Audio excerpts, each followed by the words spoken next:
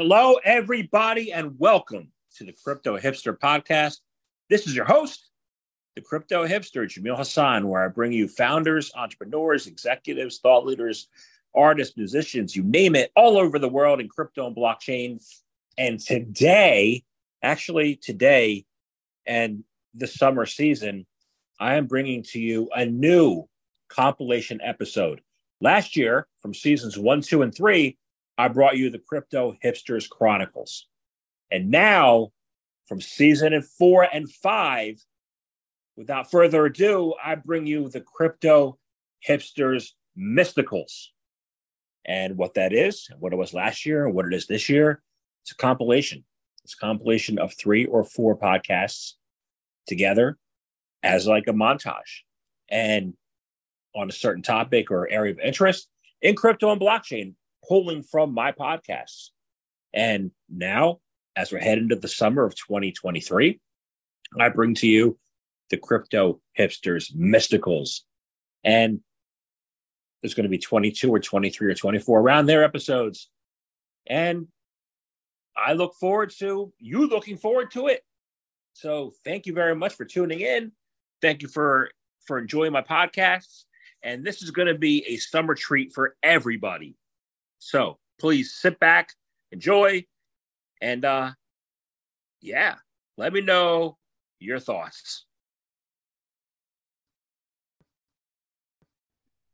This is Crypto Hipsters Mysticals, episode 22, the Mysticals finale. Episode 22 is entitled, Our Global, Social, Financial, and Economic Future is Decentralized. This Crypto Hipsters Mysticals episode is a compilation of 5 Crypto Hipster podcasts from seasons 4 and 5.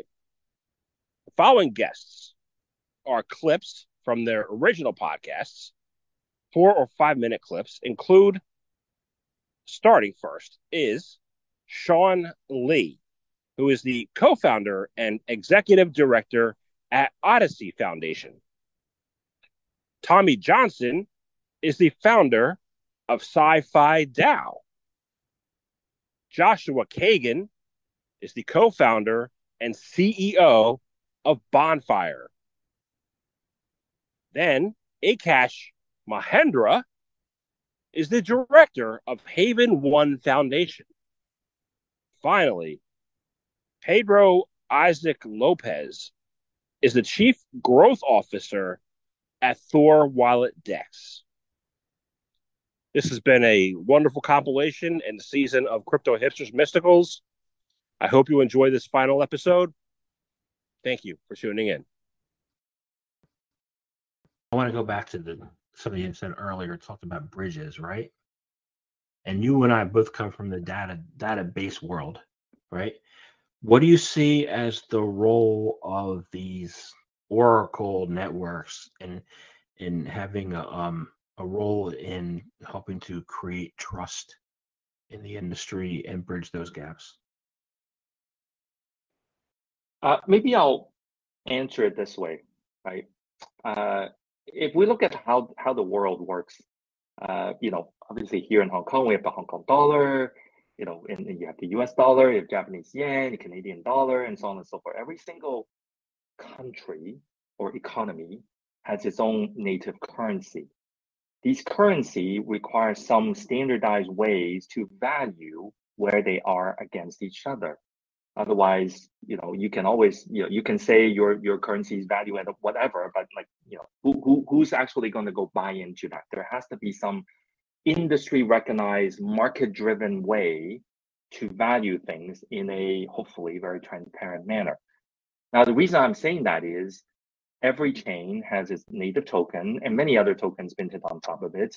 You do need services like oracles to be able to value where they are, and again bring some consistency around how each one of these are being valued, and especially from a perspective of transfer of value. Obviously that becomes very, very critical. So I think Oracle services will continue to be there. Oracle services probably needs a little bit more consolidation, to be honest. because you do see a lot of discrepancies being offered from one ecosystem to another. So some level of standardization is very much needed. But on the bridging side, again, just kind of going back to your roots and my roots, right? Like I look at bridges and I'm like, well, 20 years ago we called that EDI, right? Electronic data interchange, right? You have A system, B system, 3 system, they're all proprietaries, and you need to exchange data from one another. You need to build these EDI, right? And then very quickly they become completely unmanageable because there's different versions of the same system that also need different version of the EDI chain, the interchange that you're building. Sorry, I don't want to make myself sound very old, but that's the world I come from, right? And then you eventually move to a world where EDI becomes more like a messaging bus. So there's some standardization. Everybody's just plug into the same message bus, and now you're able to communicate and pass along the data, together. And then move forward, a little bit more. You go from messaging bus, which still have some, dare I say, the centralization aspect, right? Because there's still a messaging bus, right? You need that to basically hold everything. So we then start to evolve into this stateful and stateless way of communicating and passing messages. So on and on and on and on. So I think in the electronic information exchange aspect, we've already gone through 20 to 30 years of evolution, and we've gotten it very, very good now. Right, everything from your standardized email to communication to messaging apps to system level communications and data bids and transfer and all of that. In blockchain, we haven't really gone through that yet, right? We're still in the infancy of passing both messages or communication and value from one chain to another, one ecosystem to another. And I think Bridges is like version 1.0 in regards to our way of doing that today. The 1.0 is needed before you can get to 2.0 and 3.0 and 4.0. So I'm not here to say bridges are bad. I'm just saying this is just the beginning phases of how some of these things are being done. We need to also make sure that the way how bridges are built have some standardized notion to it, some consistency. We also need to make sure that these bridges, when they're rolled out, they're not just rolled out for the sake of getting rolled out. They're also getting rolled out with some security audits and some very specific, cyber kind of notion in mind, so that they don't fail as much as they do today. So it is growing pain for a new industry and a new paradigm on doing things. It is not easy, but it's a necessary step. So in time, once we have more standardization around how price discoveries are being done, and how Oracle services from different ecosystems need to really talk to each other, and then how bridging from one application to another or one chain to another are starting to be more standardized, then I think we're going to get to that point where people feel more comfortable exchanging value from one to another. Like we're starting to see some innovation in that space, but we're not really there yet. And what Odyssey is solving isn't that entire picture, right? We don't claim to do that at all. But at least we want to solve that problem where even from an access perspective, it's very fragmented. So we can start to bring that access control together, make it very standardized, make it very templated from that perspective, then at least that's one aspect of doing it.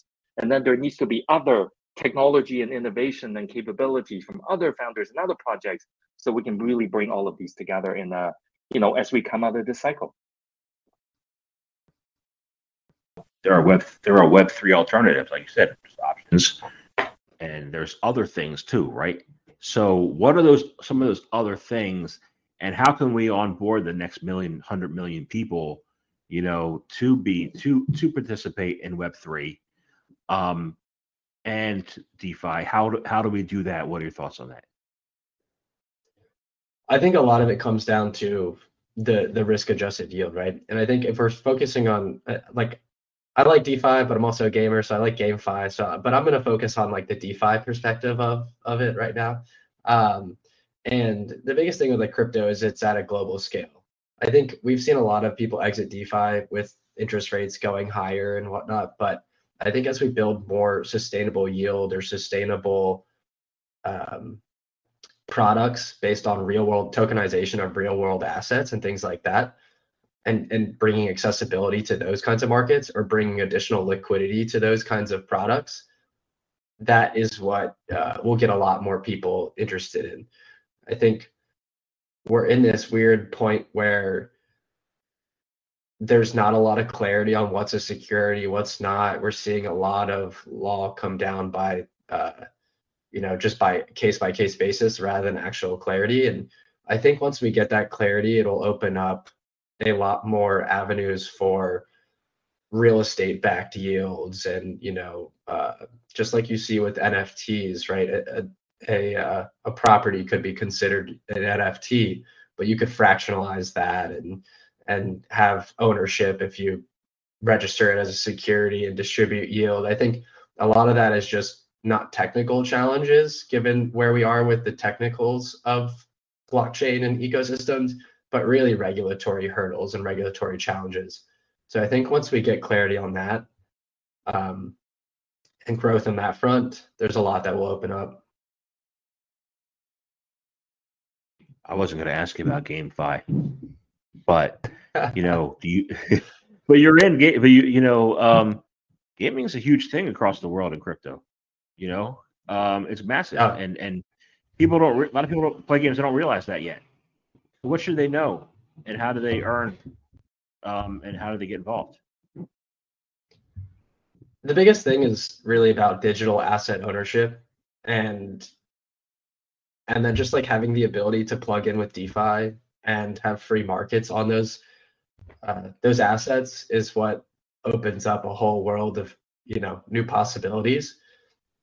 You imagine like you have this centralized Fortnite store where you're buying skins and whatnot, but you can now have this decentralized store where people are creating skins and swapping them and selling them and plugging into games, or maybe this centralized plus a decentralized where the game developer is controlling the skins and the game assets, but you could move them out of the game to go sell them on some order book or some auction house or something like that. And where you have like the World of Warcraft auction house, which is like separated by server to server, the blockchain can now be this global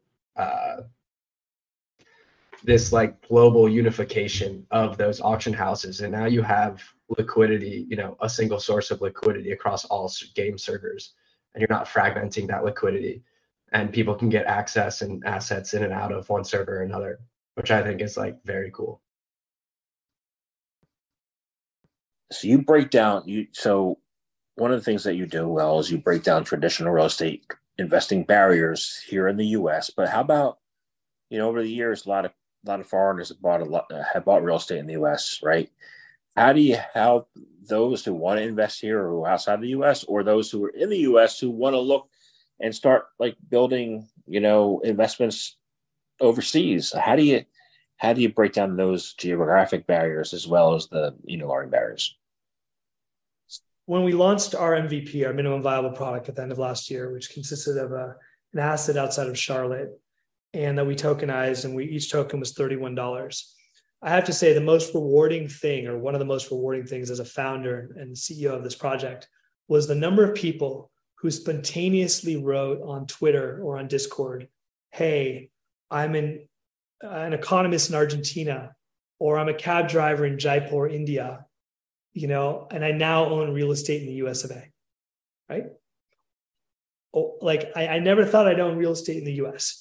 And you look at some of these countries. My wife is from Turkey, okay? We got married 12 years ago. When we got married, it was $1.5 lira to the dollar.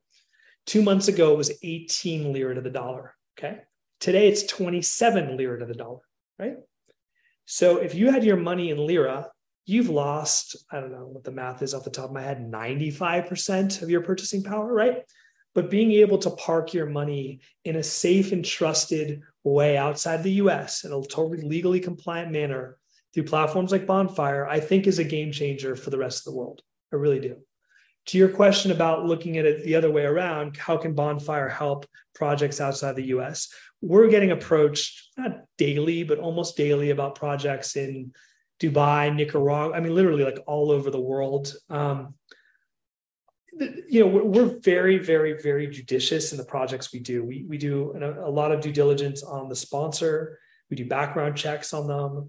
We do, we walk the sites. We make sure that the business plan makes sense. We don't just look at the numbers of that the sponsors give us. We independently stress test them, make sure that the assumptions are validated, because anyone can make a spreadsheet look good, right? But like, do the numbers really check out from an independent perspective? And we just haven't been able to get comfortable with some of these other jurisdictions and and frankly, we haven't spent the time and money to understand the intricacies of their securities laws and things of that nature. But a lot of the actors that have brought us deals, I just haven't had the professional rigor, and maybe they're used to getting money quicker from other people. I don't know, but they just haven't met our standards. So we're not going to ever put anything on the platform that we don't believe in. And one of the ways that we're very different than some of the other crowdfunding real estate sites out there, I think this is actually really important to know, and it plays into your question about international projects, is like all of our competitors, as far as I know, get paid by sponsors or operating, like if someone is raising money for a real estate project and they go to our competitor platforms, those competitors are getting a commission, a listing fee, and a success fee for successfully placing the money. We don't, because we don't want to have a conflict of interest. We don't want to have to feel like we have to put substandard projects on our platform, right? They have to be good enough that we'd want to invest ourselves into them, right? So someone from the Middle East who could have a huge project and say, oh, well, we'll give you a 5% commission to put it on the Bonfire platform. It's like, no, that's not our business model. Sorry. Like, we have to actually want to invest in it. And for us to want to invest in it, we have to feel very comfortable about the group who's putting it together, the entity structure, the local laws, the actual piece of real estate, the other types of real estate in that market, the demand drivers, what other supply is coming online. I mean, there's a lot that goes into putting a project on our platform. So we haven't found anything that's passed our muster yet, internationally yet. I got to talk about that because two of the biggest, actually you can even say three of the biggest, busts from 2022. And I mentioned Celsius and then FTX and maybe 3AC. These were CEOs, people had no criminal background. Like, they were entrepreneurs, they were successful people. They had no malicious background. Like, so they probably would have passed any KYC, right? Yeah. And still you had the fraud and maliciousness, right? That occurred. Why do you think that is? or and how can Haven One ensure your own compliance as well for users to ensure, like, is it greed, or is it just like something that happens, or is just making the ecosystem so big and you don't have the proper risk management? Like, what, how could you turn a great citizen into a criminal, Oh. It is super bizarre. I think maybe Mashinsky was, committing clear fraud. He was trading and asking people to deposit funds in Celsius when they were clearly insolvent, which is goes against his own duties as a director and CEO of the company. That's, I think he was in a very dire situation, probably not thinking straight. I can't comment to a state of mind, but I think it just seemed very desperate as to what he was doing, trying to trade their own way out of trouble. So in terms of what Celsius had left over. Look, again, it's I think people lose themselves in crypto. Like you said, Jamal, it's a lot of greed, perhaps for a lot of arrogance, a lot of ego. These people, like a lot of the founders, go through. We talk about it internally a little bit, a bit of tongue in cheek, but you never want to be the main figure in crypto. You never want to be the guy who's like the limelight, because you always get taken down. Like Do Kwon was the main figure for a long time. He brought a lot of attention to himself, gets taken out. Same with Mashinsky, same with Avi, the guy who did I think it was the Mango Markets hack. He was talking a lot about like how he flash loaned, and he was kind of bragging about it a lot. He became the main figure in crypto for a while. So anyone who's got the the central figure syndrome and the main figure syndrome always gets taken down. So it's always good to keep a lower profile than most people. There's some good actors in the space, like such as Sam K from the Frax, and of course people like Kobe. They don't really put themselves in the in the limelight as much. As much as Do Kwons or the Mashinskis and whatnot. So yeah, it's just I think things aren't going to change anytime soon, because I'm sure the next run's going to bring very similar people over as well. But yeah, we can hope for the best though.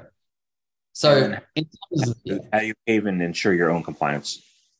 Yeah, so just a little bit of background. We've been running Yield Out, which is a regulated, compliant digital wealth management platform for a number of years.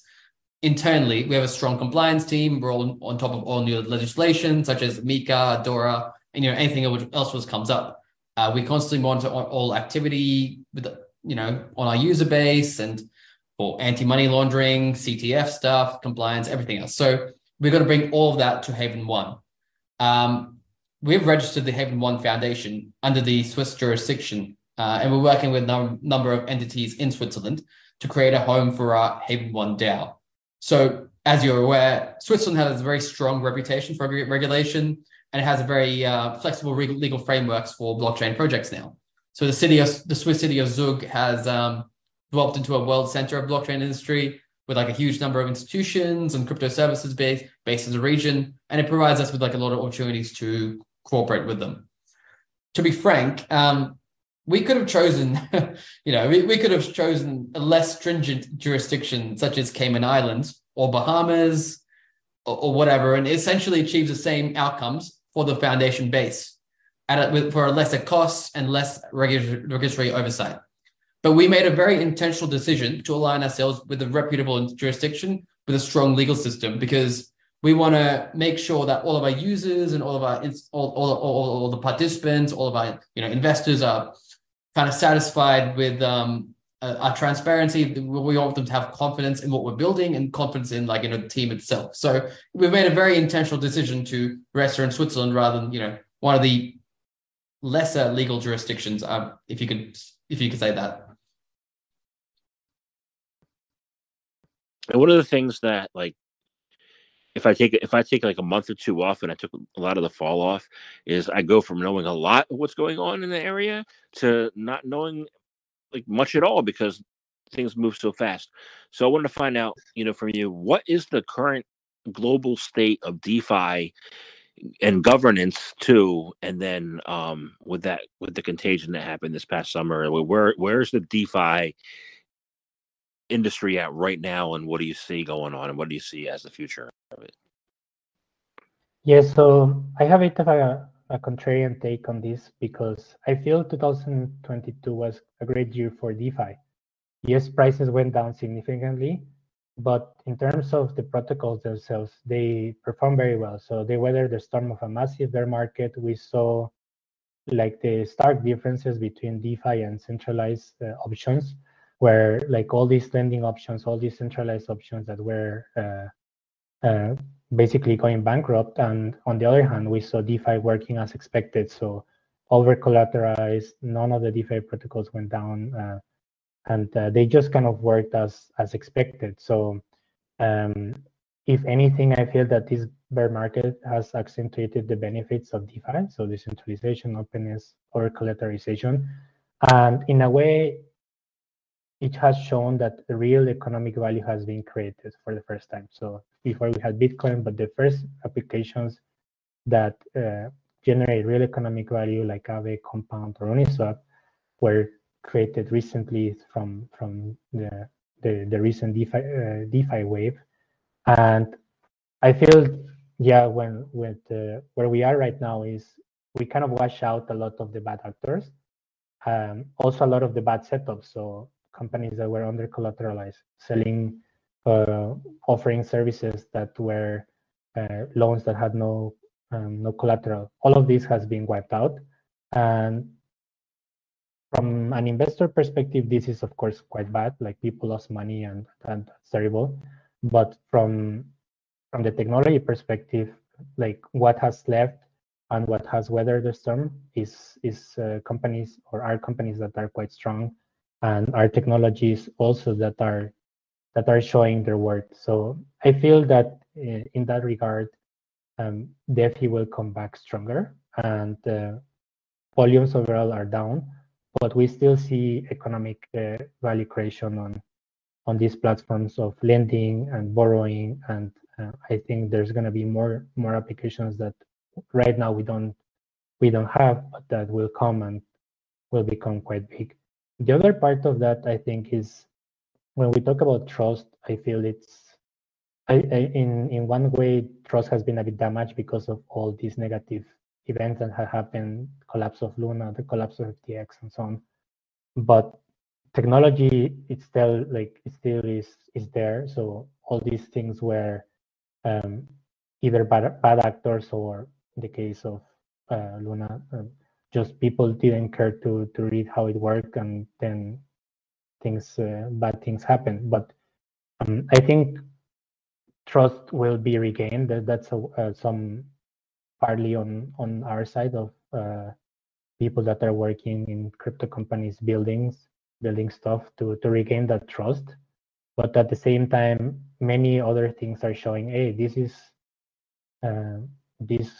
something that has proven itself to stay and to work in very strong conditions and very difficult conditions. So I think DeFi is looking brighter, and also costs are going down. So we have a lot of competition now. So we will see, and what is the best tech will win.